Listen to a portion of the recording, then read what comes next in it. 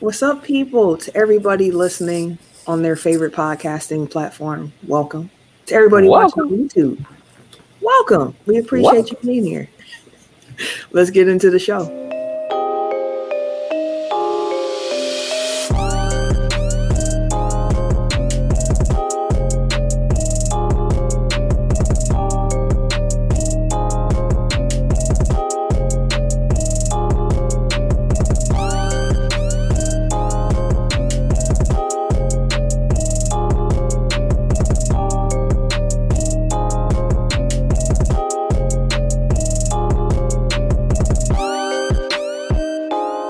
Welcome to episode 262. We've been doing this for a long time. A technical file, the sports podcast you never knew you needed. And it's your boy, TIMKINZ, the number 3, a.k.a. Ask Ketchum, a.k.a. Mr. Give It To Me.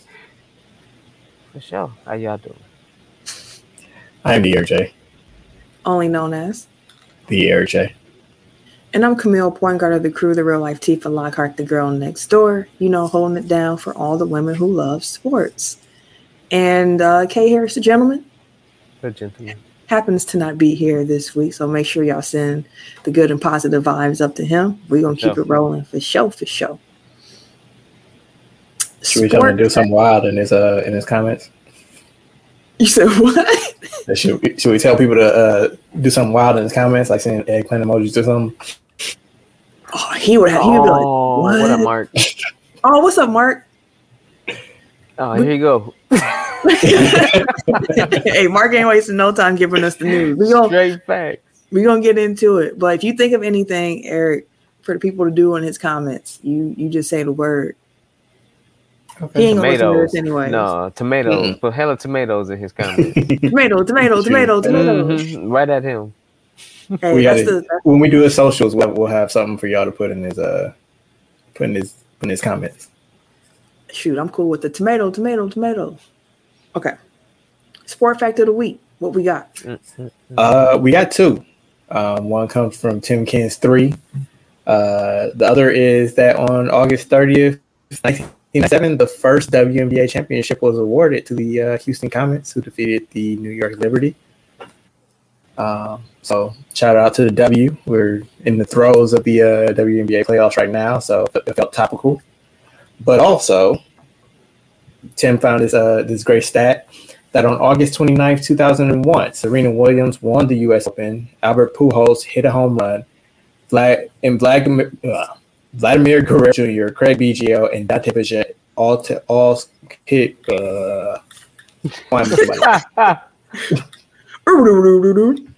Hey. Okay, August 29th, 2001, Serena Williams won at the U.S. Open. Albert Pujols hit a home run. Vlad Guerrero Sr., Craig Biggio, Dante Bichette all recorded a hit. All right, August 29th, 2001. Yeah, all right. August 29th, 2022, Serena Williams won at the U.S. Open. Albert Pujols hit a home run. And Vladimir Guerrero Jr., Kevin Biggio, and Bo Bichette all recorded a hit. So shout out to the legends for still hanging on. And shout out to the multi-generational father-son duos in the MLB. Dude, Albert Pujols, they said, hit 8 home runs in August. Like he's up there with fountain of youth. Dude, since he came back to St. Louis. It's been since he came back to the Cardinals. Like, he was over there in L.A. He was wasting away. He was kind of, spin cycle. Fountain of youth. Allegedly. Right. He got back with his old staff. Mm-hmm. It's my last year, bro. Just let it slide. I'm on my way out. But to that point, like, who goes through and finds, like, like, how do you even find that stat? Like, some stats is just like you can just pin like a filter and you figure it out. But like this, you gotta be like, did this dad hit? And did this dad hit? And did this son hit? And did Pujols hit? What did Pujols do on this day? What are Serena? Like, it's just like, how do you fit? It's the wild stuff. But shout out to Dan Clark Sports on Twitter, which is where Tim got the stat from. Mm-hmm. And actually, he said shout out to @Robbie Fingers. for the Pujols Williams part of the stat. So there we go. That's a detailed stat. Everybody's putting their credits out there. Look at that. Citing your sources. Hey, we try to do novel concept. Stephen A. Smith. Stealing A. Smith. Stephen A. Stealing. Give it to me, boy. That's what he told on himself. It's like everything else could have been coincidental. When you took the give it to me, it's like, all right, he be listening.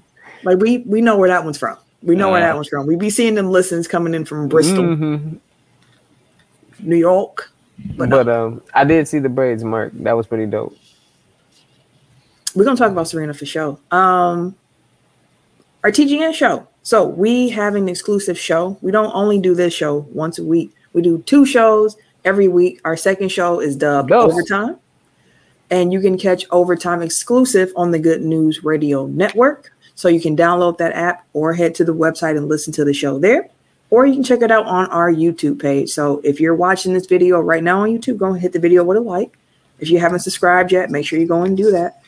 Because it's a lot of good stuff on our YouTube page. In addition to our Overtime show, you'll also be able to see clips from our weekly shows. And if we do anything else, like we did a pizza taste test, which was like a year ago now, which is wild to think about. Yeah, that was all out last year. Yeah. That chip down and that's on Saturday. Wait, so both shows are on Saturday? Yeah. Oh. That does okay. That makes things okay. That's what I was like. Oh, okay. But yeah, make sure that y'all check out Overtime every Thursday, 7:30 p.m. Central Time, 5:30 p.m. Pacific Time. And if you can't catch the show live, that is okay. You can catch the replay on the Good News Radio app, the Good News website, or our YouTube page. Speaking of the chip challenge, these cats at work just did this stuff Friday afternoon. They did the 2022 chip challenge. What is that? The same one that we want to take. The one chips. Yeah, they have a new one. They update it every year. So they took it, and apparently it was 3 of them. 2 of them threw up. I was like, bro, this is not encouraging. They have instructions in the box that tells you the stages and what you're going to feel at each stage. I was like, what? So then he took a paper out. He was like, I pretty much hit every stage. It was like your body goes into shock. Like you get chills. It was like, then all of a sudden it's just like a sensory overload. Why do y'all want to do this chip challenge? When I read that, I was like, man, they might got me fucked up on this one. I've been saying that for a year now. I had to pull over on the way home. He's like, because they left work right away. He like, I had to pull over on the way home on the freeway to throw up, but it was worse because it was still all the hot shit coming back. You're not making me want to do this. I said the same thing when I heard it. I was like, but I might bitch up on this one. I was like, boy, I don't want to go through the 7 stages of hell. Like I'm Dante. Like, nah, bro, I don't want to do all of that. We can me and Tim just have half a chip each? Why we gotta have any of the chip? I'm just saying if we have to do it, fam. I'm not eating a whole one. I've been saying that. I think I've already accepted that y'all not going to do it. So I was all gung ho for. I was the only nigga that was ready to go.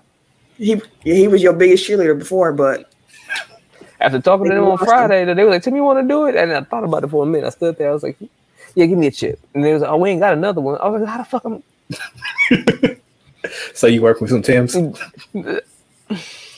Yep. No. I was just like, all right, bro. So they was like, you sure you don't want to do it? I was like, how am I going to do it? They were like, we can find you another chip. No. Find you a chip. They just pick up a chip from a bag of Doritos. Just pour hot sauce some of the seasoning on. I'm leaving, bro. I'm out. But they did, and they when I heard the stories, I was like, yeah, no, I'm not trying to do that. All right. But yeah, make sure I check out Overtime. Whoops. The game that needs a name. If you are unfamiliar with what the game that needs a name is, it's a rapid fire game where we pick a topic and we each try to name something related to said topic until there is one person remaining. We only get about 5 seconds or so, no repeats. And nope. I think that pretty much sums it up. So, Tim, did you do your homework this week? Any topics? MCU characters. Well, I have people like actors that have been in the MCU film, so that's kind of similar. Tim's is easier. Tim's is way easier. I don't know actors' names. It's supposed to be easy. I'm like, oh yeah, She-Hulk. Sorry. All right. Yeah, we can do characters that work for me. All right, MCU. Tim, since you started or had the idea, you can go first, and Eric, then me, and we can bounce around that way. Fair enough. MCU characters. Let's go. Iron Man. Captain America. Black Panther. Thor. Doctor Strange. Shuri. Thanos. Black Widow. Killmonger. Red Skull. Erskine. Moon Knight. The Watcher. Ultron. Hulk. Abomination. Ooh, I was close. She-Hulk. Ah, God dang you. Agatha. Vision. Vashon. No, I'm Stop stalling. Damn. I'm out too. Wait, we giving her Vashon? No. She said she was out. We said Vision. I got you. Oh, I win. Hey. Yes, Megan Thee Stallion does count. She's gonna be on She-Hulk. Yeah. Megan Thee Stallion. Okay. I'm be tuned in for that one. I'm about to. You see what happened when she had a David Banner moment? When somebody dropped their phone. Hell yeah! I was like, bro, David. That's all. No, you couldn't have did that shit because then that'd have been disgusting. That'd have been disgusting. You know, I mean, it would have been worse for her. Like, you don't know where that phone been. Right. And never mind. We're gonna go into details. But that'll be the only day I'd be jealous of a phone. I tell you that. Before we get into the topics of the week, I do want to remind y'all something. Go on, get y'all Tech File merch. The link is live on our link tree. Go ahead, support the pod. Get your Tech File merch. We got hoodies, we got bucket hats, we got shirts, we got socks, we got sweatpants, we got flip flops, shot glasses. Like, we got it all. So go and Mark, get it. go buy some merch, bro. Yeah, Mark, go ahead and get your merch, man. We see you in the chat. Go ahead and get your merch, man. Get your merch. And yeah, shout out to Garrett Mitchell. It's not Tech File merch, but it is. Oh, Tech. It was. Did you go to Tech? Yeah. Oh, I thought you went to Riverside for some reason. Do not put that on me. Ken somewhere going like, how dare you? But no. Yeah, no, like, I definitely would have known Ken then because like we were in the same grade. That is true. That is very true.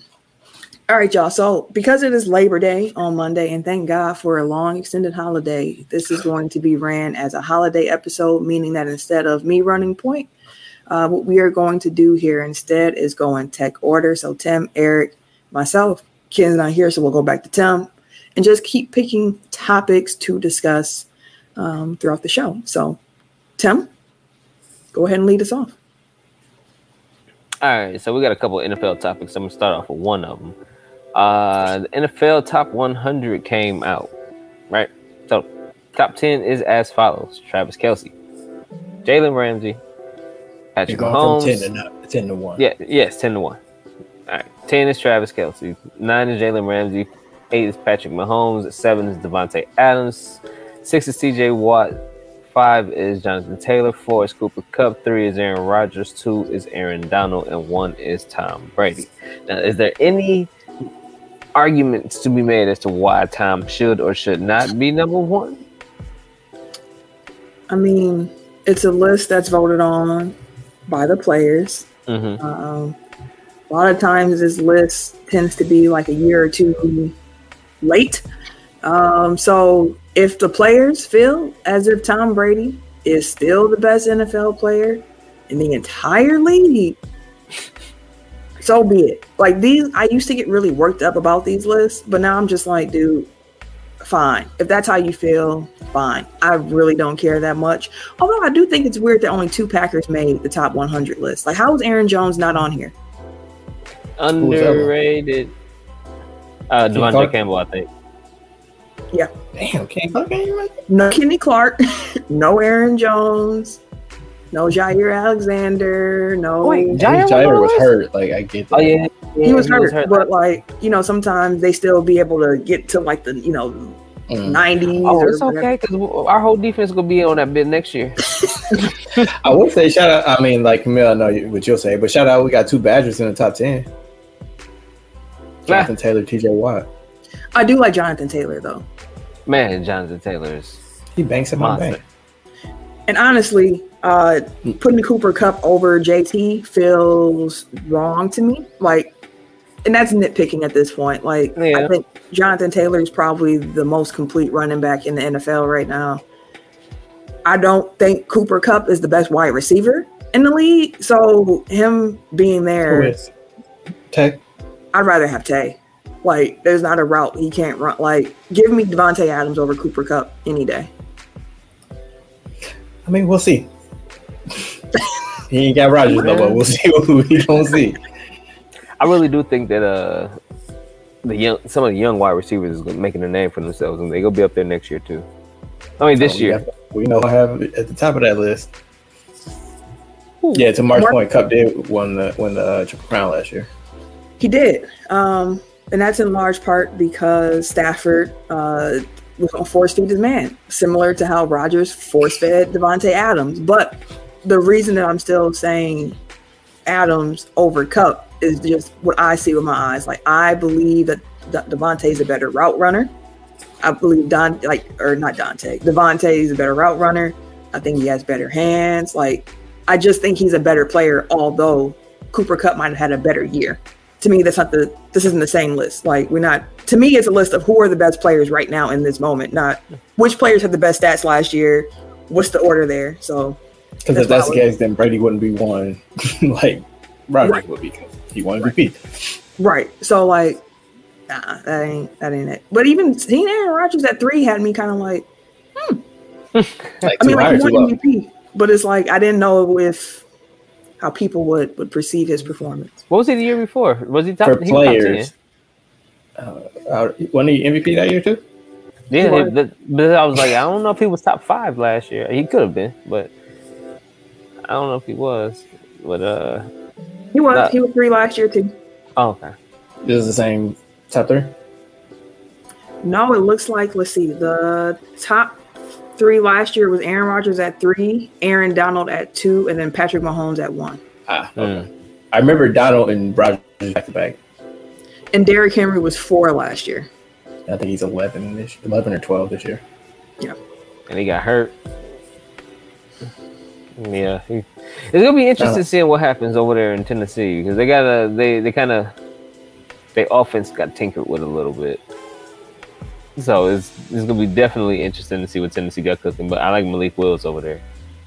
Haven't they've lost like their last couple offensive coordinators? Like, they had LaFleur obviously, and then they had whoever coaches in Atlanta. I know he came from the Titans. I feel like, like it's kind of like the Spurs, where it's like over time, like that brain drain kind of like, it takes effect, where it's like you're so successful that you keep losing coaches, but then because you lose those talented coaches, like the coach staff isn't as strong, even if the players are maybe getting better, or at least like where they were. So I feel like that's part of it. But like, to your point, I have seen people be really excited about Wills. Actually, to your point about the coaching and the brain drain, and the coaches going to new teams, like, I think that's one thing that's probably discounted with the Devontae Adams thing and with the Raiders. Like, he's going over there with Josh McDaniels too, who is like still considered like a creative offensive genius in the NFL. Mm-hmm. So it's like, maybe the throws may not be the same, but maybe the yardage might, because he may cook some shit up over there, boy. Like, he's orchestrating.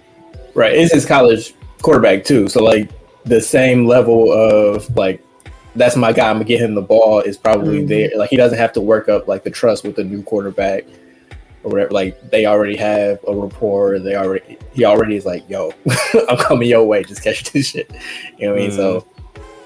And from what I've heard out of Raiders camp, Tay's hands are as sure as they've ever been, and they are making connections all over the field, and they're kind of downplaying it, like, well, we still got time, and we're still working some things out. And I'm like, yeah, okay. Okay. Yeah, he gonna be a menace this year. He probably get 15. I mean, still see him getting 15. They in a tough division. Like, he got some weapons with him though. Like, he ain't alone. Renfro. I didn't say he was. I just said it's a tough division. Waller. Mm-hmm. Like, you going up against the Chargers and the Chiefs and the Broncos. So, like... No, that Chargers defense is wild too, bro. Like, the Chargers team as a whole, I don't think I heard people talking about it, but I don't know if they're getting talked about like that. Like, the Chargers squad is nice. Hey, you know what I'm gonna do? I'm not cutting you off for no reason, Tim. I'm gonna just tell y'all this. On Thursday, for Overtime, the show I mentioned earlier, we'll be doing our NFL preview show. So if this is the kind of content that you are interested in, hearing us talk about the different teams, toughest divisions, who we have winning each division, losing divisions, who the wild cards are going to be, Super Bowl predictions, all that good stuff. Y'all need to tune in on Thursday and hear our NFL preview show. Sure. It's called a tease, ladies and gentlemen. I was literally about to say the same thing verbatim. Like, Tim was about to get going. I know Tim. He's about to start. Yeah, no. I saw... We right here, fam. Like, I synced it. Any other thoughts on that list, or is it Eric's turn to pick something? No, I'm actually good. I'm happy to see Jalen Ramsey up there still. It's gonna be nice. It's gonna be a fun season. So we mentioned the AFC West. I just wanted to point out the Raiders' first round picks from 2019 to 2021. 2019, they picked defensive end Cleveland Farrell, running back Josh Jacobs, and safety Jonathan Abram. All three had their fifth-year options decline. 2020, they picked Henry Ruggs III and Damon Arnett. Both were waived following off-field incidents. In 2021, they picked Alex Leatherwood, who they waived after one season. So, shout out to Mike Mayock and John Gruden and their drafting, because goddamn, they're the new Knicks, because since Charlie Ward in '93, the Knicks haven't signed a first round pick to a second contract until yesterday. That is some wild stuff, bro. Yeah. And I say until yesterday because they signed RJ Barrett to a 4-year, $120 million contract extension. Mm-hmm. Which complicates that Donovan Mitchell trade a little bit. Which I don't appreciate that from Woj. Like, the power of the power of how you phrase things, and for him to tack that on to the announcement of the contract extension, that just completely kills RJ Barrett's shine for that moment. It's like, it can be in a follow-up tweet, but to put it in the original news breaking tweet, that just makes it more about the Donovan Mitchell trade than it does RJ Barrett, and you don't do that for anybody else. That's fair. But congratulations to RJ Barrett, first and foremost. Mm. Yeah, now they have big money locked into a Jalen Brunson and why am I blanking on that? Julius Randle, and RJ Barrett core. Yum. Good luck. You better put all them picks in to get Donovan, because that sounds like a playing team at best to me. I mean, to be fair, RJ Barrett's gotten better each year, and his points per game has gone up each year. Still a playing team. I'm just saying, his development is not it's been stagnant. His points per game have gone up, but the efficiency hasn't. He hasn't really become a better shooter. I think still has room to grow, and he's 21, 22 maybe. So he's not a finished product by any means, but I don't know that. Obviously, he was picked behind Zion and Ja, so even with all Zion's issues, I don't feel like he's on that same trajectory as those two. So I don't know if he's a cornerstone, this is who we're gonna build our franchise around, but he's a good piece to have going forward. And I think the next good Knicks team will have RJ Barrett be a big part. Wait, what? Giannis did not put up 62 in the Euros. That's a fake tweet. Oh Lord. A fake tweet. He had 26 in the game, and people are saying he had 62 in. What? Oh, they just flipped the numbers? They just flipped it. It got me for a second too. He didn't put up 62. Sorry, that completely derailed me. I'm like, Eric's eyes popped out his head. Title. Like, he did drop 40 in the Euro game, which I think was like a record. So it was his record. That was the game against Jokic. Mm-hmm. Jokic put up that 3 that he put on him. I was like, oh, okay. It was a good game. I watched that game from the beginning. That was a good game. And in case anybody is interested, Eurobasket starts on Thursday, I believe. And all of those games, if I remember correctly, will be on the ESPN app. Yeah. So it's going to be some fun because you're going to be able to see players like Giannis and Luka and Rudy Gobert, Jokic, Dennis Schroeder. Like it's some NBA players over there. Yeah. You know, I didn't realize that this year was the World Cup too. I was like, oh, okay, we got the soccer, yeah. I was like, because I was looking, I was like, oh, get away, bro. Hey, I was just thinking about the world tournaments that's kind of taking place. I was like, that's pretty cool. Mark, I think Luka's injury wasn't serious. No, he came back in that same game. He was getting bussed by Dennis Schroeder in that game, I believe, if I remember correctly. Well, maybe not him directly, but his team was. Oh yeah, they got torched by Schroeder. That's what I thought. Getting that ass. He like, I'm playing for a contract, man. I'm like, right. We doing this all over again, huh? What was that? 2 years all over again? 2 years ago? He's looking for a job right now. He still ain't signed. He was trying to get the Lakers, and they traded for a point guard. So he can get over there not for the free, but he can still get there if he wants to. He don't want to. He's trying to play basketball at the same time. Right. But RJ, congratulations. I did want to at least like focus on that for a minute before we get into like what that means for Donovan Mitchell. Honestly, from all the reporting that has gone on this summer, I don't think that it really changes much of anything. It's like Utah apparently wasn't interested in RJ because they would have had to pay him right away, which rebuild. They don't want to like have a max or near max player on their books off top. And yeah, like Utah really only wants draft picks, so and that's apparently what they're arguing about. Like I think so I said that 4 unprotected first plus a couple of protected first, and the Knicks are holding firm at 2 unprotected, and we can supplement with picks that are protected. So I still think that eventually it's gonna happen because he did. They have the best offer to offer, and I feel like they don't have to put in everything to beat every other team's best offer. Do you think it gets done before training camp?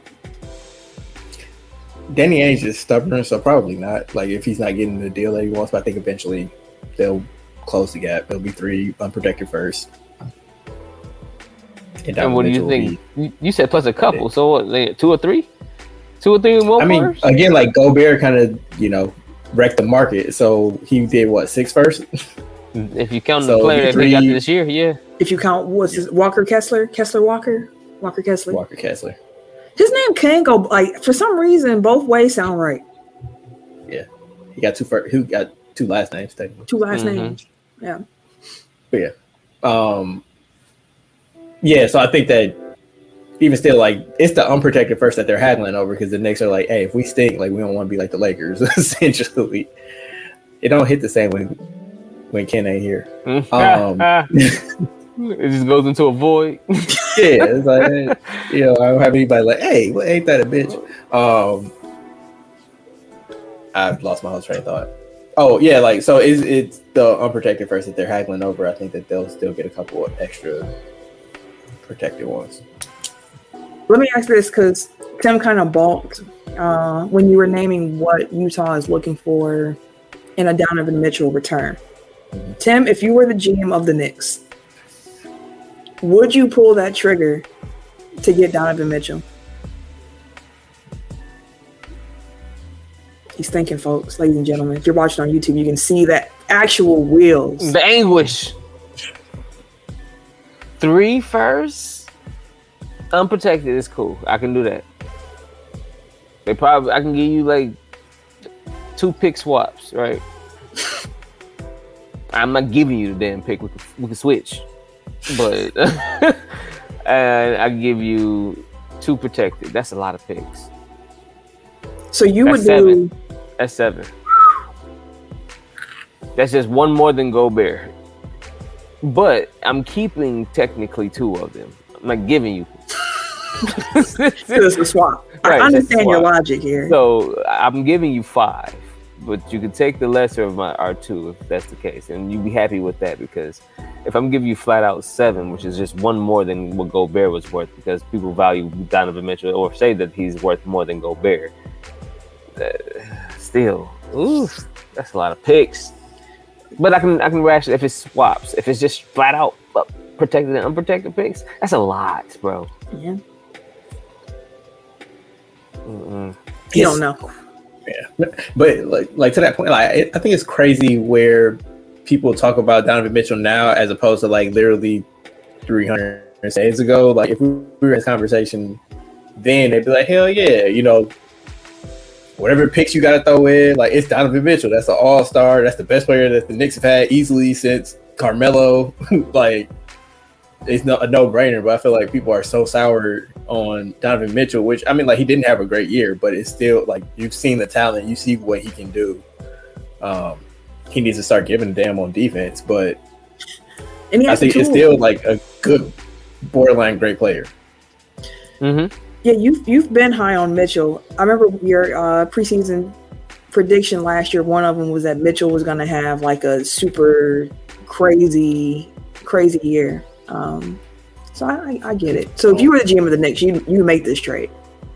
I mean, like within reason. Like I'm not going to sell my whole future for it, but like people are talking about like why are the Knicks even trying to get Donovan Mitchell? Like what does that do for you? You know, like it's like prestige.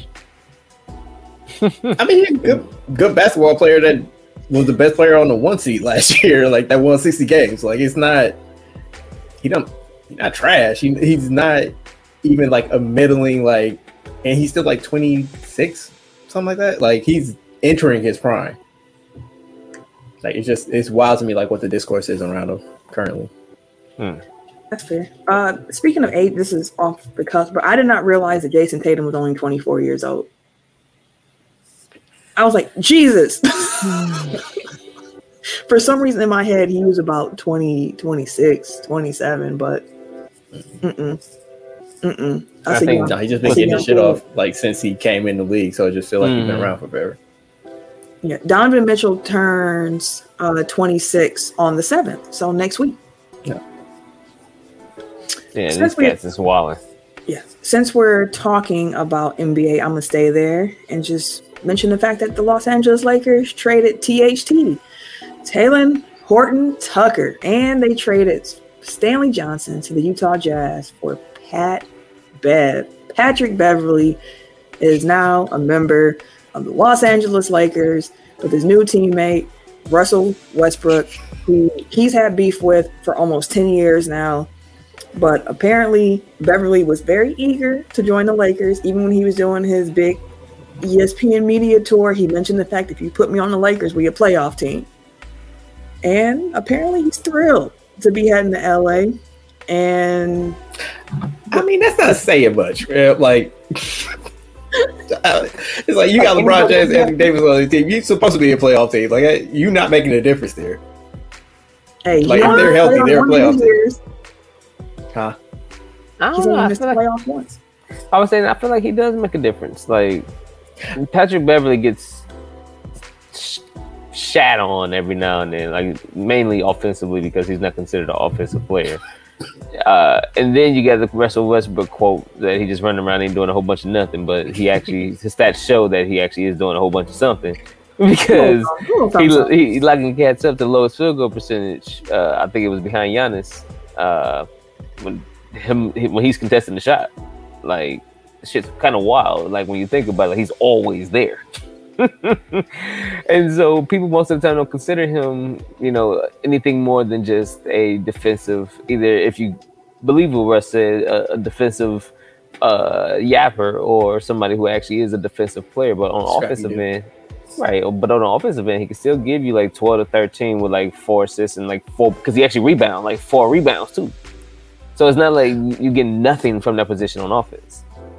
No, like to clarify, I'm not saying like he's not a difference maker. I'm saying like he's not what makes them a playoff team. Like they should be a playoff team. The fact that they weren't last year is kind of an indictment on everything else. But like one is mainly that AD and LeBron weren't healthy for most of the season. Like that's why they weren't a playoff team. That's my only point. Yes, and Pat Beverly like will improve this team. Like I see Darvin Ham really is the Bucks over there. Like that's the George Hill, Eric Bledsoe role. Yeah. I ain't gonna give him Drew. No, don't give him Drew. He ain't that. But what I will say, like I wish Ken was here. I did see him tweet that he's not a fan of this move. He personally does not like Patrick Beverly. I saw on Twitter he had a tweet that just said Pat Bev is a BAN, and that's all his tweet said. If you know what those letters stand for, then you know what they stand for. If you don't, how did we get here? I'm just telling you what Ken said. I'm telling you what our Lakers fan said. He was not happy about the trade.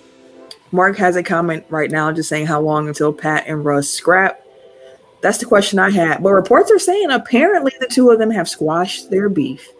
But we'll see how long that's actually squashed, because another rumor coming out of all this is that this Patrick Beverly trade is indicative of Russell Westbrook not being with the team much longer. Then there's other rumors talking about this isn't the last move the Lakers are going to make this offseason. It's kind of like the first move that they plan to make. So we'll see how it goes. But just in a vacuum, looking at this one move in itself, without anything else happening, I don't see like starting wise. Like, are you starting Pat Bev? Are you starting Russ? Are you starting both of them? Like, I'm curious to what that looks like there. But I do think that Pat Bev brings something to this team that they need, which is a defensive point guard. And at this point, Pat Bev is aging, so he is clearly not the defender that he was before, but he's still already the best perimeter defender on this team next to who was the new Caruso they got? I can't think of his name right now. Austin Reeves? Is it Austin Reeves? I believe so. Yeah. The new white kid? Yeah. So, I mean, they need Pat Bev because they were getting cooked at the point of attack. So he'll definitely be better there. But to Eric's point, what really makes this team go is actually like LeBron's going to be LeBron. You already know what you're going to get from there. He can take a team to the playoffs by himself. But what they need is Anthony Davis to play like the all-star, quote-unquote, top 75 NBA player that he apparently is. A legend. All shade meant in that statement. But we'll see. Tim, back on you. Let's do Dallas Cowboys left tackle Tyron Smith suffered a torn left hamstring in Wednesday's practice. Last week, Wednesday's practice, and is out indefinitely.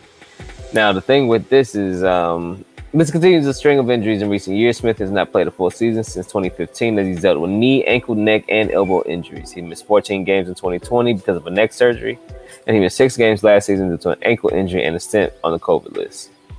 He is the longest senior Cowboy and turns 32 in December.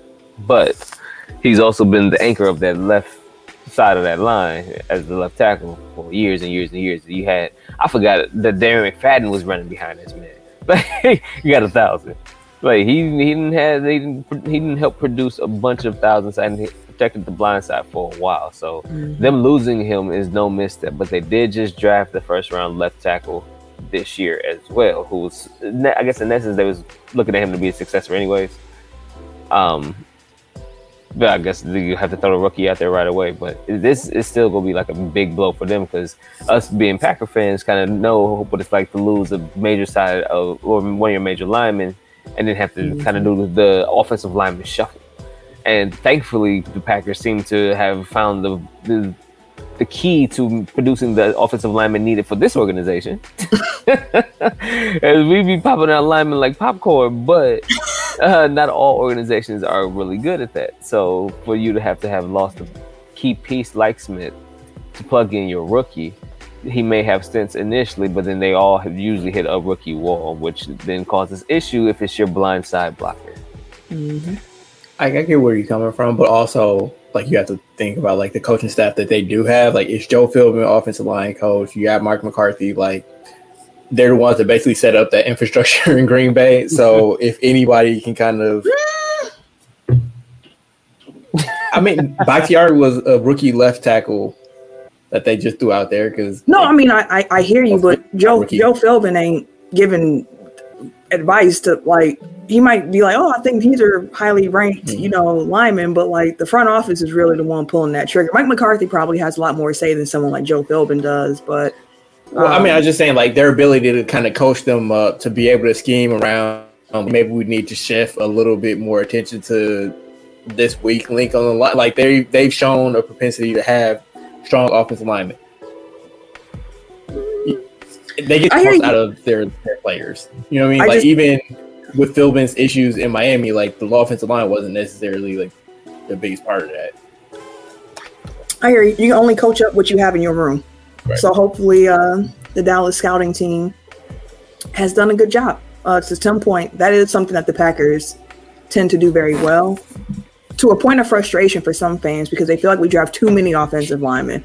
But it works out for the Packers. Like they invest in that position and it pays dividends for it. But that's a big blow for the Cowboys. We're going to talk about it on overtime, but I really don't know how I feel about this team. I think they're going to take a step back this upcoming season because they were pretty good last year, but we'll definitely talk about it. They only have one quarterback on the roster right now. Do they really? Who? I thought I saw a tweet that said the Cowboys cut everybody back. They cut DiNucci? I think they did cut DiNucci. Hold on, Cowboys roster. Look it up, y'all be done. Tim, you for the injuries, you're supposed to read all of them. It was more. Oh, you just want to touch your Cowboys. No, I wasn't trying. I wasn't trying to use that man's injury as. Yeah, they released Cooper Rush and Phil Greer, making Dak the only quarterback on. Interesting. So I'm curious who they're gonna pick up. That's interesting. Somebody. I don't think you can go into the season with one quarterback. Right. Or they can just keep it open unless they need to. I wonder if they practice squad until they need them. But I mean, like they need somebody to line up like as a quarterback and backup in case he get hurt. Like you need practice squad quarterback at the very least. I mean, but if you activate them in the middle of the game, right? They get 3 call-ups for practice squad, so maybe I don't know how they plan to do this. They're definitely going to have to get a backup quarterback. Maybe they're looking at who else got cut around the league. I don't know. Maybe they want Danny Etling or something. I don't know. But they can't just go into the season with no one quarterback. They can't. Wait, tell me. So you can call up people from the practice squad for like a game and then send them back down? I believe you get 3. I'm sure, Mark, I know you in the comments, fam. Let me know the practice squad rules, but I'm pretty sure because this year they extended the practice squad to 16 guys that you can have on your practice squad now. Mm-hmm. 6 of those guys on the practice squad do not need to have any particular experience, so they can have played for 10 years or 1 year. They can play like us. And then, so you get 3 games. Mark just confirmed 3 games. Practice squad players get called back and forth. After the 3rd game, you have to either choose to call them up officially. Yeah. So, no for this year, because I've never heard that before. It might be updated. They might have updated it with the extended roster size for the practice squad. But interesting. Continue on with the injury news, sir. New York Giants wide receiver Colin Johnson tore his Achilles, the team said. According to reports, his Achilles. Johnson had impressed and looked primed for serious plans. I don't know what the hell going on with the Giants wide receiver room. They talking about Darius Slayton and trade talks. Kenny Golladay, they said, is trash right now. Kadarius he wasn't even a lot to make the roster. Only because his contract. Because if they trade him, they get a $31 million cap hit in dead money. He ain't going nowhere. He's just gonna be there. They talking about rookies is starting to look better than my boy. Like he ain't done nothing in 2 years. Like that's wild. Yeah, he ain't got no touchdowns last year. Being Kenny Golladay. I thought he was going to be doing good over there in with the Giants because they had the Slayton and they had the other cat, but both of them stay getting hurt. Yeah. I don't. NFC East is going to be. No. It's going to be something. No, it's Phillies. The NFC East is Phillies. Yeah, it's going to be something. They traded for what's the name? McPunchy. McPunchy? Who was McPunchy?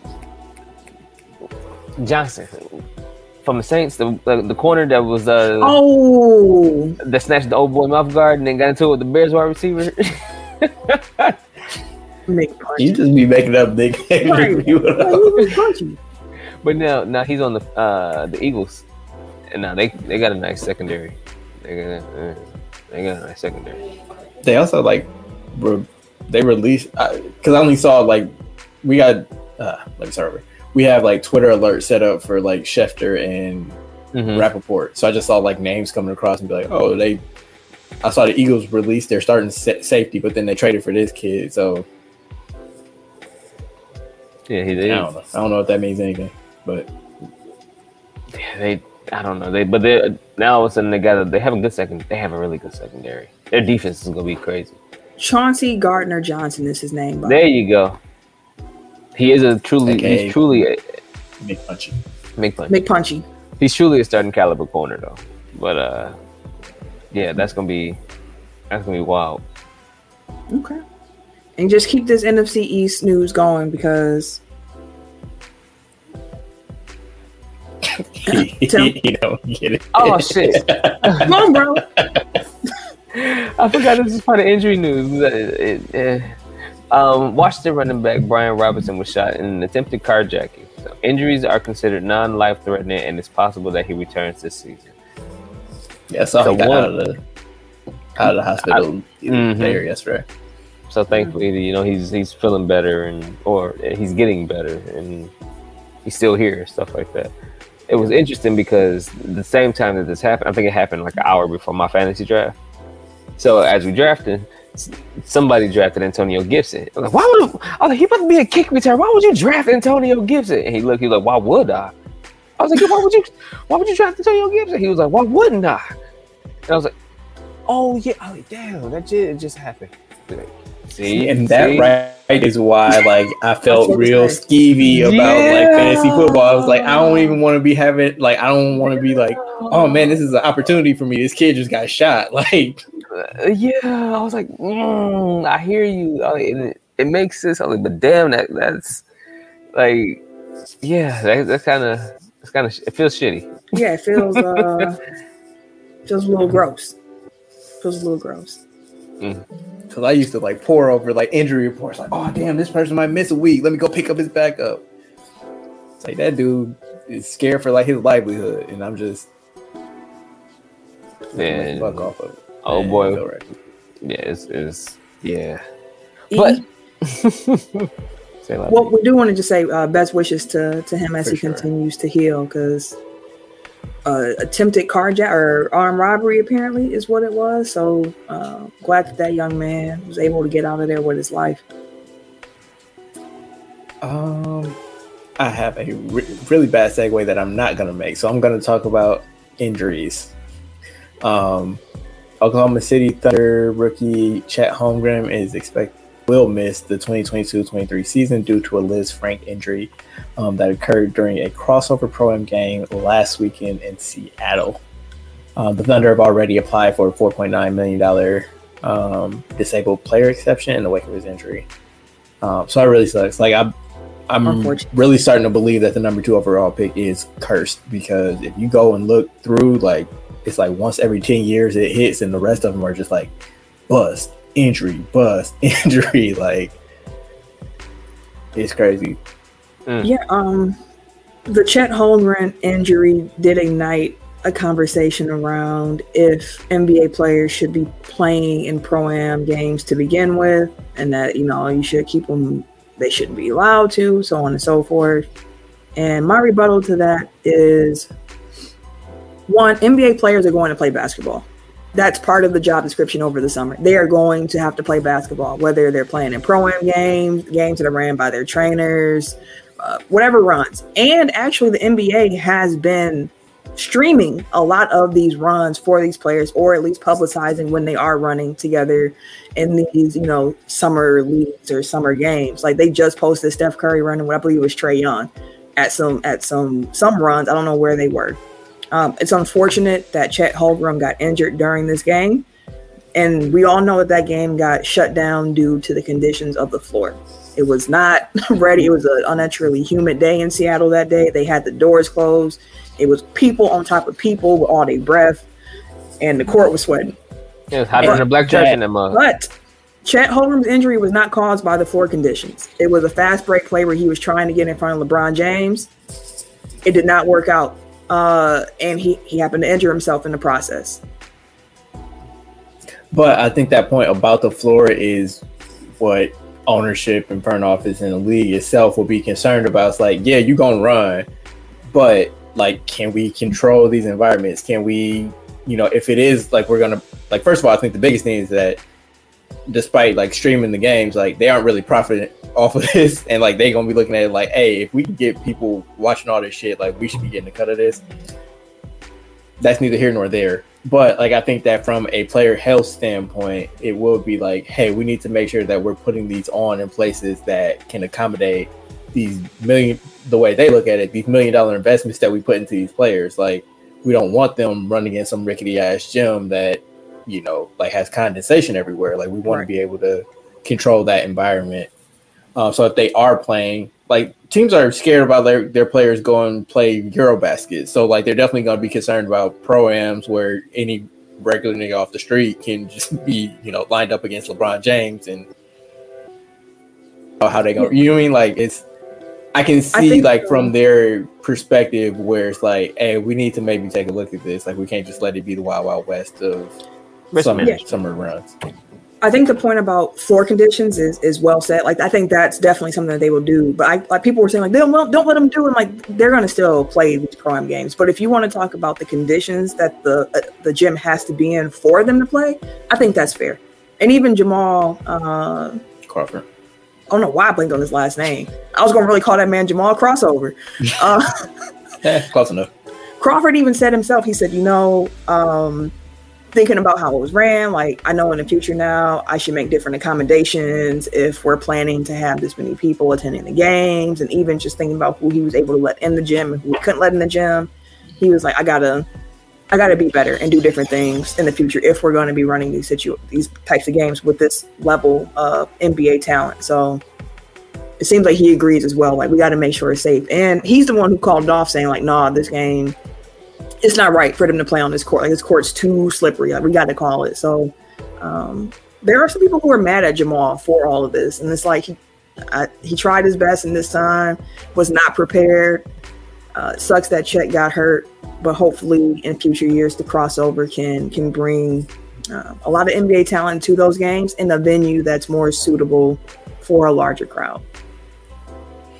And like, I also get the flip side of it. Like, I want to say that. I was gonna say, I get the flip side of it too, where it's like those small gyms are probably in the neighborhoods where like they might not to DeJounte Murray's point, like that's some of the neighborhoods where people might not be able to afford to go to an NBA game. So like, you got to put it somewhere where it's accessible to them. Yep. But it's like, a certain NBA standard, maybe not, Staples Center, but at least like, a high-end high school or college level. Yeah, and I agree. And I saw someone point out the fact a lot of reasons that NBA players enjoy playing in these pro-am games is because the environment is so different and it's more intimate than NBA games. Like, they can play in the stadium at any time, but people playing these smaller gyms with the crowd on top of you a little bit, like they enjoy that environment. It's a nice change of pace for them. But yeah. So that is Chet. Speaking of teams being afraid of letting their players play in Eurobasket, Celtics forward Danilo Gallinari tore his left meniscus in a FIBA World Cup qualifying game on Saturday. The Italian national team did not provide a timetable for Gallinari's recovery, but they said there's no ACL or major ligament damage in his knee. I don't know why I can't talk today. Orlando Magic guard Gary Harris also tore his meniscus, and there's no timetable for him either. Meniscus are tricky because like there are two different ways to treat it, so it depends on whether they want it removed or repaired. Like repair is a longer term recovery, like that's what James Wiseman had. Whereas if it's removed, like you can be back playing in like 2 months, but long term, like that's where it's. Wasn't that what D Wade had done with his knee too? Had his meniscus removed? Yep, he had it removed. Yep. Wow. Like meniscus, the way they describe it is that it acts as a shock absorber for the knee. Mm-hmm. So once like your cartilage is gone, which rubs away, obviously, like the more you use it, like then you don't have that as a cushion, and then it's just bone on bone, and you're just done essentially. I want to say Brandon Roy, that was his issue too, but I don't remember. Don't quote me on that. I think so. Well, yeah, we can check. Let me keep it NBA or not NBA. Let me keep it basketball and talk about the WNBA playoffs. We are in the semifinals of the WNBA playoffs. Semifinals are a best of 5 series, and game 1 was on Sunday. I missed both games because I was at a work event on a farm. What an experience that was, y'all! But it was fun. You ain't doing nothing for the perception of Wisconsin talking about you going to work on a farm. That's all the state. Hey, the event was at a farm. That's all. And they had a jazz quartet. It was classy. It was classy at the farm. Class A. But no, the road team won both of those playoff games on Sunday in the WNBA. So the Connecticut Sun defeated the Chicago Sky, and the Seattle Storm defeated the Las Vegas Aces. Game 2 for both series are on Wednesday. The WNBA is showing, both games same day. So we'll see if the home team can even it back up. But in that Sky game, Candace Parker was hooping. They lost, but she was hooping. She is the first WNBA player to compile at least 15 points, 15 rebounds, 5 blocks, and 5 assists in a playoff game. She had 19 points, 18 rebounds, 6 blocks, 5 assists, and 4 steals. Yeah, she was 1 steal short of her second 5x5 game. Of the second 5x5 game in league history. And the only other person to do that was herself in her rookie season back in 2008, because Candace Parker is ridiculous. Gold level. And when I say ridiculous, I mentioned the fact that she had 18 rebounds. I believe the Sky only had 36 rebounds as a team. She had like half of their rebounds. Wow.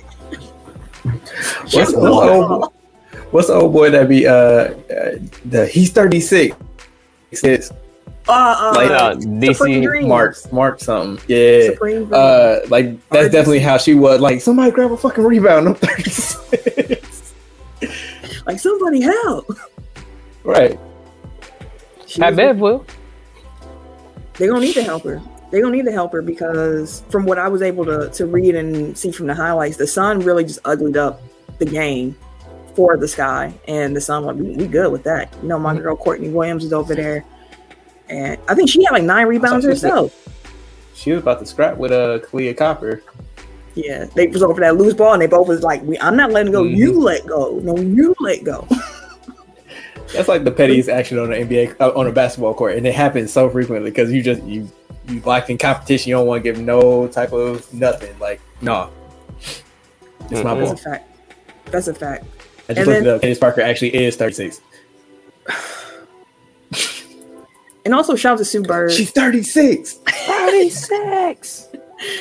After game 1 of the Storm Aces game, Sue Bird had 12 assists, which brought her playoff totals assists to 342. So she is now the leader for most playoff assists in WNBA history, passing Lindsay Whalen. So again, and she also game 2 Wednesday. She has 1 turnover. Yeah, because Sue Bird is ridiculous as well. Like Mark Phillips is Supreme Dreams. Yeah, Mark Phillips is hilarious. RDC. It's a funny crew. They just released a skit about RPG games, and when you're trying to get a drop, like you see a character or something that you want, and you try to get. I'm not gonna ruin it. Just watch it. If you play RPGs, it's very relatable content. But Tim, what are we talking about next? You awake over there? Yeah, I'm good over here. I'm looking at my phone. All right, on Saturday, WWE will present a UK-based pay-per-view for the first time since SummerSlam 1992 with Clash at the Castle. Now, the thing about Clash at the Castle is, at first this was like, okay, yeah, you know, they're having it over there in the UK for a minute, and you know, it can be kind of like the Saudi events where, you know, they go in there, but they don't necessarily go all in on these events. Oh. You know what I'm saying? Like, okay, well, we're going to put on Goldberg out there versus Undertaker, and that's huge because that's like what they want to see. Like, no. It's a super house show, essentially. Like, but it's not like continuity-wise, nothing really happens. No storylines closed up or started or anything like that. So for them to actually, and I felt that was going to happen when Triple H took over, is that he typically takes all pay-per-views seriously. Because I would think that's logical in my eyes. That, like, if it's supposed to be the culmination of this month's worth of show, make it freaking matter. Don't just give us some filler fucking pay-per-views just to take some ticket sales and shit like that, and you ain't closing up no storylines. This is the 5th time these motherfuckers done had the same match in 3 weeks. Like, now you have, for example, Riddle versus Seth Rollins. Matt Riddle. I'm sorry, he got his name back. Matt Riddle versus, yeah, he got it back. Him and Austin Theory. So now you have Matt Riddle and Seth Rollins, and their feud has been crazy. Yeah, Seth Rollins was getting a little personal. He said what he said, and Matt Riddle said what he said. Like, neither one of them was wrong. Oh, no. Seth Rollins was wrong. Seth was wrong, but it was facts. Apparently, that was inspired by Daniel Cormier, John Jones back and forth that happened a couple years ago. Mm-hmm. But it was well executed. I appreciate it. Yeah, that just added a lot, especially that segment by itself kind of added a lot more. Okay, we need to see these motherfuckers fighting. Then they was fighting in the parking lot. Squabbling. Like, running up against some fan phone, had them in the parking lot fighting. But they built this program since Randy's left and everything like that. Like, Matt Riddle and Seth Rollins have really been building the crap out of this program. The only question mark I have on the show, honestly, with the lineup, so you have Gunther versus hold on, I'm pulling it up. Sheamus for the Intercontinental title. Okay, cool. It's gonna be a hard hitting match. Gunther is a good wrestler. I think people still don't really understand. Like, he's a really big dude, but he's a really good wrestler. He puts on really good, solid matches. Sheamus has always been Sheamus. Sheamus is gonna put on good matches. Is Sheamus still wearing the buggy cap? Yes, he is. Okay, I was hoping that would be gone, but okay. And then you have, so my real question mark is the 6-woman tag team match. Question mark in what way? Because I'm not understanding why Bianca Belair has to team with Alexa Bliss and Asuka to take on Bayley and her crew when she's the champ, and she's been defending her title at most pay-per-views for the most part. So I just think it's weird. Remember how storyline. But if you remember how they introduced Bayley's group, it was supposed to be Becky and Bianca.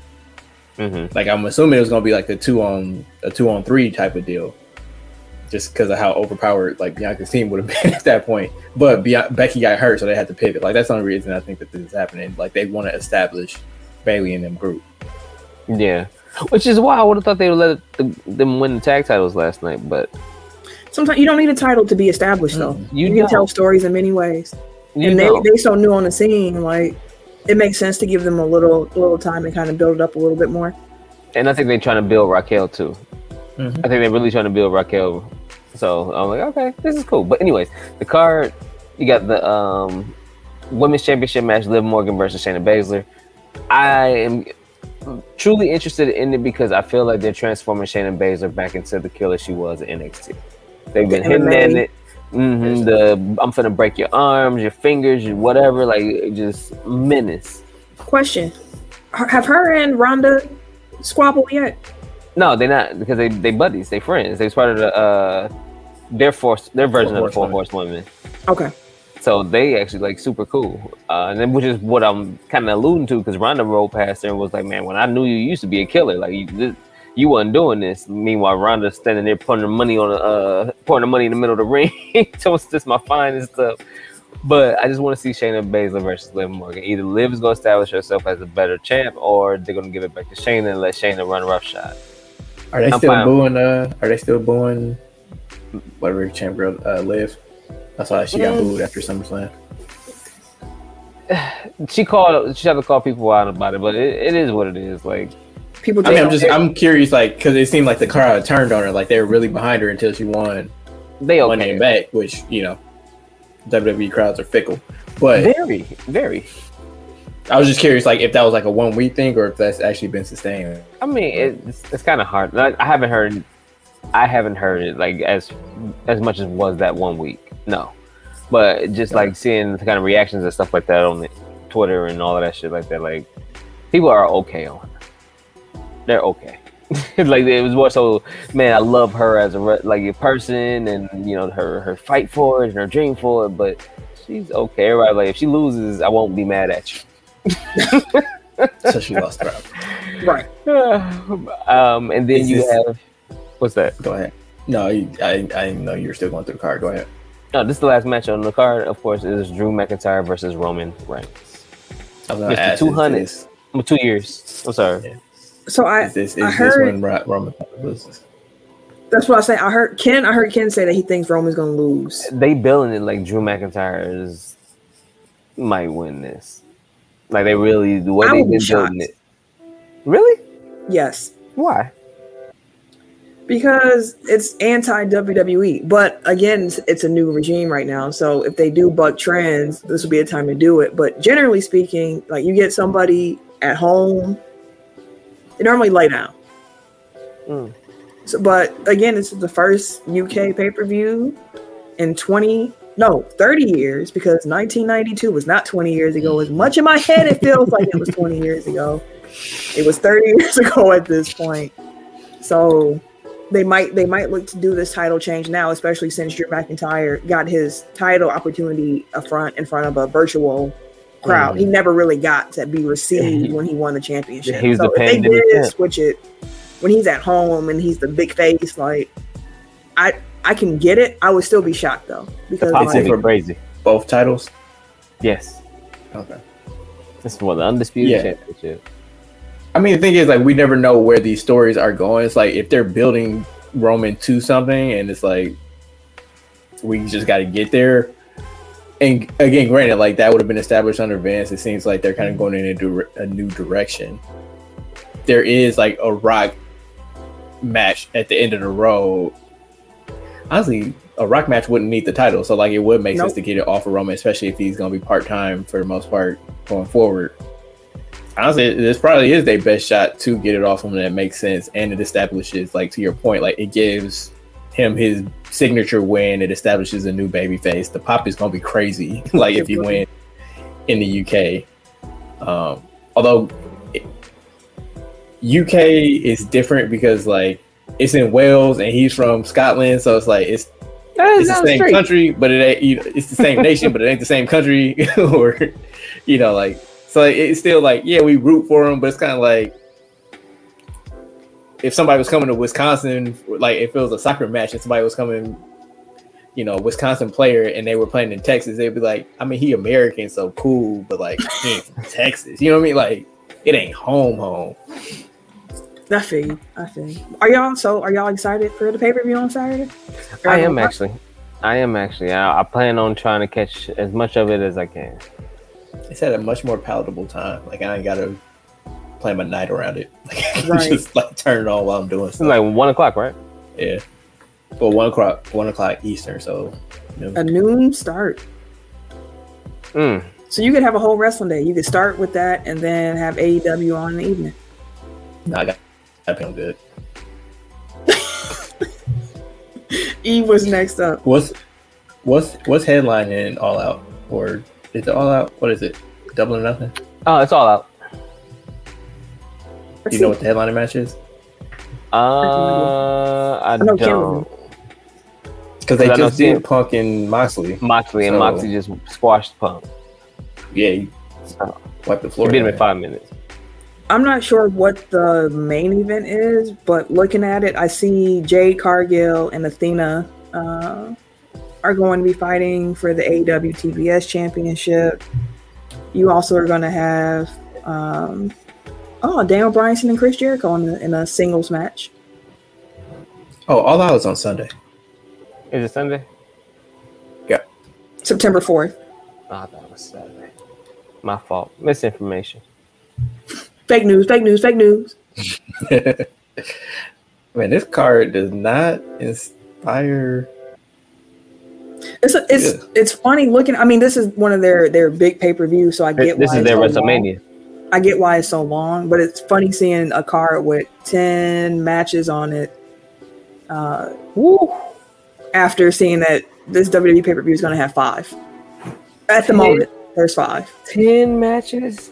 10 matches. Well, it's their WrestleMania. Exactly. Yeah, I think I figured it out because like they're doing this trios tournament and they have the Elite in it. So I'd imagine like that's going to be the headlining match, whoever they face. So the semifinals are going to take place like Dynamite and Rampage this week. So it's the United Empire from New Japan, which is Will Ospreay and somebody named Aussie Open. But then they face the Elite, so Kenny Omega and the Young Bucks, and then it's the Dark Order versus the Best Friends. So come on, Best Friends. Orange Cassidy is my favorite wrestler over here. So I'd imagine that's going to be the headliner match. But even still, like then it's like Wardlow and FTR against Jay Lethal and the Motor City Machine Guns. Hey man, you're always going to need a match for the crowd to cool down for him. But I mean, I'm saying like there isn't like another up match. I mean, I guess Danielson Jericho.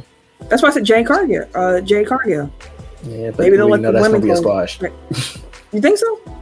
I mean, Jade is female Goldberg. Like she don't get paid by the hour. Yeah, I know, but Athena is what's her name in WWE? Ember Moon. The black chick who had the eyes. Ember Moon. So we'll see. Enough about that though. What's next up on the topics? Remember I said I had a bad segue because it was about shooting and guns and stuff. Gilbert Arenas. I'm gonna blow the whistle on you, my guy. Let me thank you. I gotta pull up the clip. He was talking spicy about the Freaky Greeky, which I feel like we're getting to the point where, you know, hating on Giannis gets you clicks and views and shit. I purposely didn't listen to the clip for that reason. I saw the outrage and I was like, that's totally your opinion, man. It's wrong. And I take note and I keep it moving, but I'm gonna have to hear it now, I guess. It's a minute. There is a true gap. You know, I talk to people about that all the time. Yeah, there's elite, but then there's another level of elite in our league of what players look like. And what's so funny is the media tries to shorten it. They do. They try to shorten this gap like it's this, like, oh, he's the best player in the league. Not even close. Just stop it. Just stop. Like, this gap is so big, but you're trying to always replace the next person by putting it back. Like his work, I can look at his game and say, he doesn't understand basketball yet. He plays the sport. He won a championship. Cool. He doesn't really understand how to be great, how to be better, how to train his body. Like, you know, I'm looking at the stats. Oh, you're playing 32 minutes, 34 minutes, 30. I'm sorry, but to be here, you have to train your body to at least 38 minutes and above. Like LeBron played 37 minutes at 37. that's a whole, like, that's a whole, Iverson was playing 43 minutes. I've literally never heard minutes per game be the benchmark for greatness? All-time greatness? You know what I mean? Like that was arbitrary. You got to play at least 38 minutes a game. Like, no, you don't. When has that ever been a thing? Like, and LeBron played 37 minutes a game at 37. And he also got hurt. Like that's. And the Lakers. He also had to play 37 minutes a game because they were losing. They were close games. It's not Giannis's fault that his team is better and they are blowing teams out so he gets a chance to rest. It's not as if when the playoffs started that Giannis still was playing 30 minutes a game. When it mattered, he put the minutes on his body, and I think he averaged at least 38 minutes in the playoffs, at least in the finals. He did. So like that's stupid. Oh, no. Like, how are you gonna get mad at him when he has to show up and play those minutes and he does it, and he does it in an effective manner where he averaged, man, get out, man. And then see, this is why I didn't want to listen to that clip. This is exactly why I didn't want to hear that clip. How you gonna say he don't put no effort into his game when he's put on like 40 pounds of muscle, when he's transformed into one of the better mid-range shooters in the game? Hey, he got a chip, multiple MVPs, all NBAs, but none of that matter because he don't know how to play. He know how to play the game. He don't understand. Yeah, he gone. This to the side, like he won a title, like that don't really mean shit. Hold on, run that back. Yeah, you was a robot. Oh, my bad. I was saying, like, how you gonna just like set aside he won a title? Like that's just like a throwaway. Here you go again. Shaking and baking. That nigga disappeared. Wait, so is it that my microphone's going out, or like y'all can't see? You started the minute you start moving a little bit too much, you freeze as you talking, and then your mic was going. And your mic go in and out, and then we just looking at you shaking and baking on screen. Shaking and baking, hair flying and flowing and shit. It's like, all right, but no, I hear what you're saying. No, I get what you're saying though. Like, you can't just put that as an aside. Oh yeah, by the way, he got a chip and he was Finals MVP. You know, but still, he don't know what he's doing out there. Like, he can play though. What kind of sense? I'm sorry, Mister. Did you get a ring? Nope. When you pulling guns on teammates because you yourself couldn't shoot? Yep. Oh. I used to love Gilbert Arenas. And like, it's Gilbert Arenas. It's Gilbert Arenas, so I didn't take it seriously. It's just like, it doesn't, like, if you're going to have a hot take, like, at least like make it be logical. Like, at least make it make sense. Like, even if it's wrong, like, at least make it be like something within the realm of like, we can debate about this. Because like, really, every reaction to this clip is just people like, this is dumb for this reason, this reason, this reason, this reason. Like, you got the attention that you wanted, so congratulations. But like, it's just, it's trash. You got, it was a crappy take. During the Bucks championship run in 2021, Giannis averaged 38 minutes a game. In addition to that, he averaged 30.2 points, 12.8 rebounds, 5.1 assists in 21 games. And as no one will forget, he dropped a 50-piece in a clinching game in the NBA Finals. In this past year in the playoffs, he averaged about 38 minutes again. So, like, the minute thing is just ridiculously stupid. And, like, I ain't even gonna go there. But yeah, it's frustrating because it's like people, like, it's the Hooper versus basketball argument, which is dumb to begin with, but like, to a degree, like, I understand where they're coming from somewhat, because it's like, you as a player, like, you only look at like, I'm skill building. Like, people have so much respect for Kyrie because like they know how hard it is to like perfect whatever move he just did. Because like they look at it like on an individual basis and it's like, oh man, I can't do that. Like, dude must be great. And it's like, yeah, if I was 7 feet and I could jump and run and do all these other things, like I could do all this same shit that Giannis does too. Like, you couldn't. James Harden said it originally, you know, he ain't got to learn how to play basketball. Like, he ain't got to do what I do because like I'm only 6'5" and I'm fat and I'm slow. But Mr. Run and Dunk.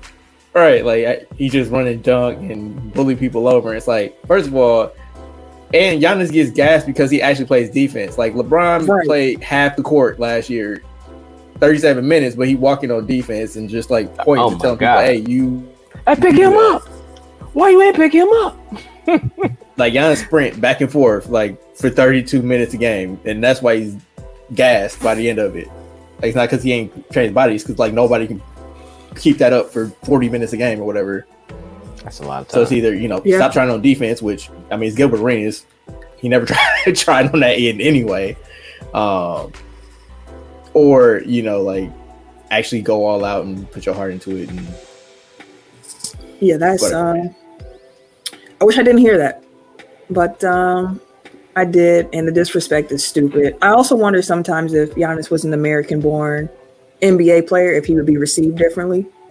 But Ty Taylor actually brought that up on his podcast, so which I don't think is necessarily that American-born players are just like, yeah, America. Like, that was his point. He's like, I don't think the NBA players are nationalistic, so I think that's a dumb point. It's like, I don't think that's why NBA American-born players look at Giannis a different way. It's just he's not in the in crowd. You know what I mean? Like, he didn't grow up with y'all. Like, these are people that have known each other since grade school because, like, elite basketball players have been playing AAU or wherever, like, for forever. Like, Luka not in that crowd. Embiid, for all his Americanization, like, he's not in that crowd. You know what I mean? Like, it's just, this is our group. These are the dudes that I know. These are my friends that I grew up with. He don't train with them. He don't do any of that other stuff. He's not trying to team up. You know what I mean? Like, I think if he was American born, like, maybe he would be like more central to that. But like, even Steph Curry being Under Armour, like, that takes him out of the group, hating on a little bit more than, the Jason Tatums of the world. To a certain extent, yeah. But to your point, like, he's familiar. Like, they've known Steph for. He came up with, like, he played in college. They are aware of him, but I won't belabor the point. We have a couple more things on our docket. If y'all don't mind, I'm gonna just run through them because, it's a couple things here. But I was really hoping Ken would be here. I wrote a note to myself here. It just says Camille Jackknife because I wanted to talk to you. Maybe I'll wait till next week. I'm gonna hold off on that one. So just keep in mind Jackknife. I'm gonna come back to that. So I'm gonna just run through the last couple of things. In a recent statement from Pat Riley, he confirmed that the Heat will retire Udonis Haslem's number when Haslem finally does decide to hang him up. That probably comes as a shock to nobody. Yeah. No, not at all. That's I mean, the bigger shock would be him hanging it up. He gonna leave when he want to leave. Right, that man only 50 years old, still on the bench. Getting an active player contract. He's never going away. Right. And also in retirement news, at the conclusion of their Old Timers Day, the Mets retired Willie Mays' number 24 number. Mays played with the team from 72 to 73, and he was unable to attend said ceremony because he was getting a hip replacement. Mays played in 135 games with the Mets to finish his career. And apparently having his number retired was a promise made back in 72 by their former owner. So the team was like, it was a promise that was made. We will fulfill that promise and retire his number. 50 years later? I was just about to say, like, they made this promise back in. That's some wild shit. Just to throw out loud, and then just everybody was like, "Oh, okay, cool, yeah, that's great." Wait till that man was 91 years old to finally come through on a promise that you made 50 years ago. Yep. White people be white people. A jury found that the city of Los Angeles must pay Kobe Bryant's widow Vanessa $16 million over photos shared of his helicopter crash site back in 2020. So. The bag doesn't change the fact that, her husband and her daughter and friends of theirs honor was sullied a bit from officers thinking it's funny to share photos of a crash scene, but the court did, award them some bag to try to alleviate that. So I'm happy that Vanessa and the family were able to win that lawsuit because you shouldn't be doing that as an officer of the law. Like, that's not your place to be sharing photos like that. Plus, I think it's bullshit that the city is on the hook for that. Like, I think those officers should be bankrupted. Like, you know what I mean? Like, and that's with any time that an officer is sued, like, an officer causes a city or a county or whoever, like, they work for to get sued. Like, that should come out their pension. It should come out of their benefit. Like, they should be the ones repaying that. It shouldn't be the taxpayers of Los Angeles County or whatever that are responsible for that, because they didn't do it. Word. And fire that. You know what I mean? Like, that's fair. They just don't keep doing the shit because they don't have any personal stake in it. That's very fair. Some WNBA season awards. Becky Hammon won Coach of the Year in her first season with the Aces. Hey, Becky. Ryan Howard of the Atlanta Dream won Rookie of the Year. Cold. Aces guard Jackie Young was named Most Improved Player, and I did see that Las Vegas Aces star Asia Wilson also won Defensive Player of the Year. Yeah, probably gonna get Aces cleaned up. Aces cleaned right on up. And speaking of cleaning up, shout out to Bucks Gaming. They won the NBA 2K League. Mm-hmm. I think 2020. Sorry. No, I was saying I think Dimes has been on the Bucks now for a season or two now. No, he just got traded this year. This year? Okay. He was one of the OGs, and everybody was talking about, you know. He was the very first draft pick of the whole league 5 years ago. His first championship. He had to come to Milwaukee to get it. I was going to say, your 2021 NBA champion / your 2022 2K champion on Twitter. Holla at me. But shout out to them. No, big shout out to them. I watched part of the game. I won't get too much into the 2K weeds because if you don't play 2K, you won't get what I'm saying. But the style of 2K that's meta, you see it in the league. It's like left, right, left, right, left, right. With the guards, it's like someone's hit the screen and the guards go left, right, try to get you jammed up, then they shoot a three real quick. Or if somebody cheats, they're going to pass the ball real quick. And it's like, that's like the only style of play. And it's wild that that's the only way that they play. And everyone emulates that. And let me tell you, when you go on the rec, everybody can't do that. And it makes, like, for us, when we, like, me and Tim be playing against these people, we like, if they're not good at it, it's an easy win. It's easy. But it can get boring because, like, we've seen the same thing over and over and over and over. Mm-hmm. And it's redundant trash. Yep. Because I'll say this, I posted like my little 2K highlights and I was cooking some people. I've been cooked as well on that game. Listen, when somebody is good at 2K, you can tell. Like you can have 5 people with the exact same build and the trash person will get shut down. But the person with the skill behind the stick, like, it's hard to stop. You just be like, what am I supposed to do? Like, you be talking to your teammates like, help, do something. I don't know. What I can do? What else can I do here? He's making it. I don't know what to do. And all I can do afterwards is send them, hey, good game. Good game. Good game. Just to put a point on it, today, August 30th, is Bucks Gaming Day in the city of Milwaukee. So shout out. They had their little parade or celebration today earlier. I seen the little news, part of the news earlier. Had the county exec and the mayor there. Yeah. What's funny, you know how in the NBA, when you win a championship, you get like champagne and you be pouring champagne. Do you know what the NBA league players celebrated with? Sparkling water. Monster. Bud Light. They were they was spraying cans of Bud Light. Hey, that trophy kind of cold though. The trophy is cold. The trophy is cold. Oh, and on this note here, Serena Williams played her first game of the U.S. Open last night. I don't know if y'all tuned in, but I would highly suggest that you tune into every Serena match because it could be the last one. You never know how it's going to shake. And during last night's game, because it was the very first one of the tournament, they had a big celebration of her. Like after the game, they said, win or lose, we're going to do a celebration. And it was really cool to see. It was cool to see her daughter, Olympia, wearing the same outfit as her. Serena had the diamonds in her hair after starting 20 years ago with the beads. And her daughter had the beads in her hair. And the crowd was so behind Serena. If I was the other chick, I would have been like, ain't no way I can win. Like, Anything you do, like boo. Dude, whoever let's go.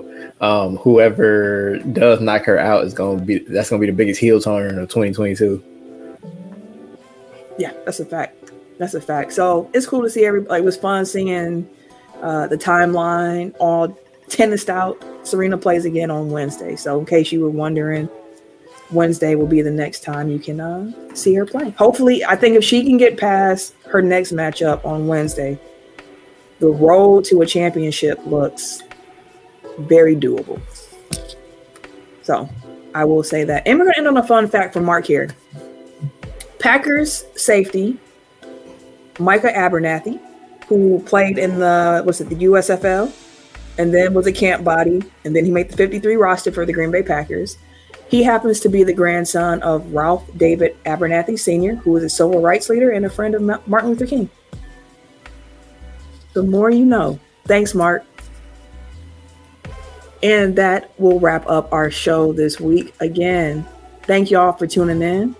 I would encourage you to tune in on Thursday when we do our NFL preview show, exclusive to the Good News Radio Network, the Good News website, and our YouTube page. So make sure that y'all check that out. And buy your merch and look for some NFL gaming news from us tomorrow as well. All that being said, if you want to follow me on social media, you can catch me. Wait a minute.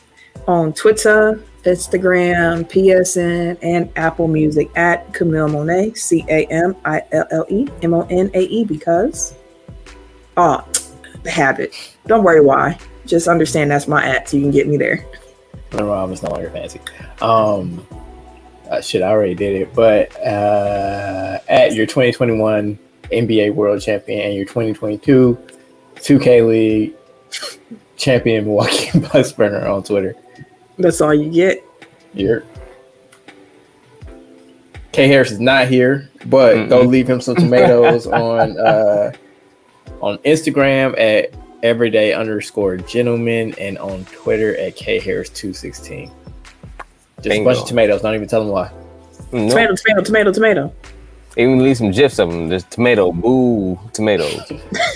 But it's your boy TIMKINZ, the number 3, aka Ass Ketchum, aka Mr. Give It To Me. Y'all be safe. You hear? Enjoy y'all weekend. Oh yeah, definitely enjoy that holiday weekend. Be safe, y'all. Save me a plate. I don't trust everybody's plates no more, but have fun with your plates. Enjoy them. If I know you, then I want a plate. Otherwise, have fun. Just keep that to yourself. Everybody I know. Everybody Bye, y'all. I know.